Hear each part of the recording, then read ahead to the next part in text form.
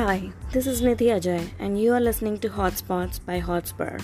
Visit hotspur.in to find out more about what we do and what we have to offer. Today, we are going to talk about the films from the 60s that were inspired by books.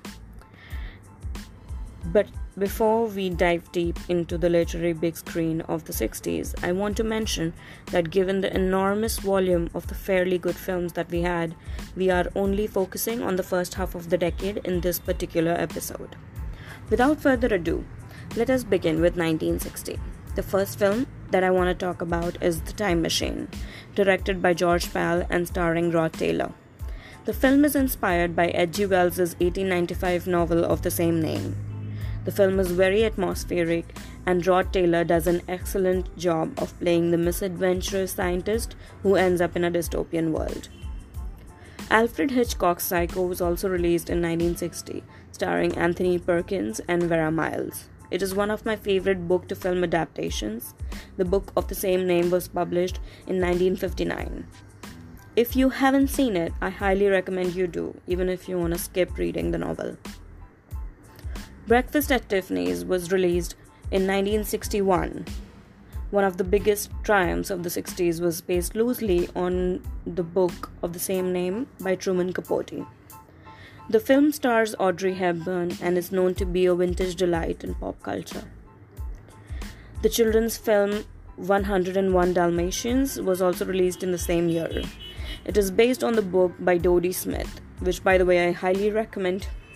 I'm sure you must be familiar with the characters, as several readaptations have been made for both the big screen and for animated television. It stars one of the most iconic villains of all times, Cruella de Vil. There, you have a reason to watch it. Robert Mulligan's To Kill a Mockingbird, starring Gregory Peck, is a fairly good adaptation of Harper Lee's 1960 novel of the same name. The way the film explores race and justice has made it timeless and extremely essential. Lolita, a sensational film about an incestuous, abusive man obsessed with his daughter. He marries her mother to be with her. The story is outrageous. The screenplay was written by the author of the book himself, Vladimir Nabokov, and is directed by Stanley Kubrick. You definitely need to put that one on your list. Cleopatra is a 1963 American epic historical drama film written by Joseph L. Amp, based on the book The Life and the Times of Cleopatra by Carlo Maria Franzero. It is a very long film, I give it, but then it is also very entertaining, and Elizabeth Taylor does a wonderful job. So if you're having a lazy Sunday, I recommend it. Mary Poppins. Mary Poppins is a 1964 American musical fantasy film directed by Robert Stevenson and produced by Walt Disney. It is based on the books by P.L. Travers. If you need one more reason to watch it, it's got Julie Andrews in it. There you go. The Birds.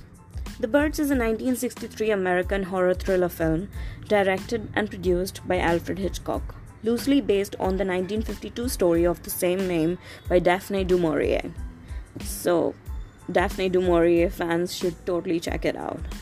It focuses on a series of sudden and unexplained violent bird attacks on the people of Bodega Bay, California, over the course of a few days. Tippi Hedren, who plays the main character, does a marvelous job. She later revealed that she was made to risk her life in order to shoot the most crucial scenes of the film. It is one of the top 3 Hitchcocks for me, and I highly recommend it.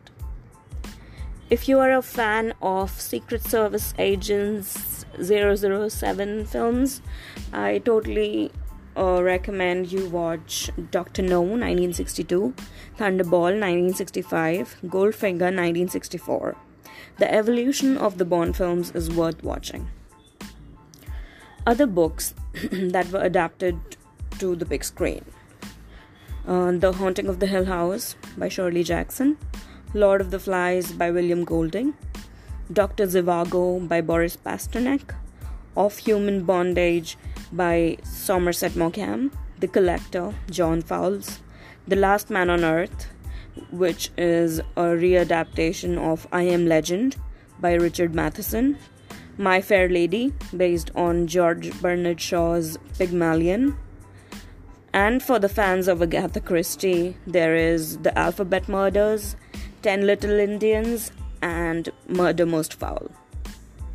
It is important to note that the films from half a century ago do not use the same tropes or the techniques or the equipment as it is done now, and must be watched for the sheer love of storytelling.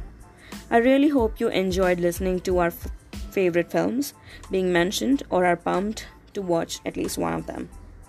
If you would like to receive a list of these films, feel free to DM us on Instagram at hotspur.in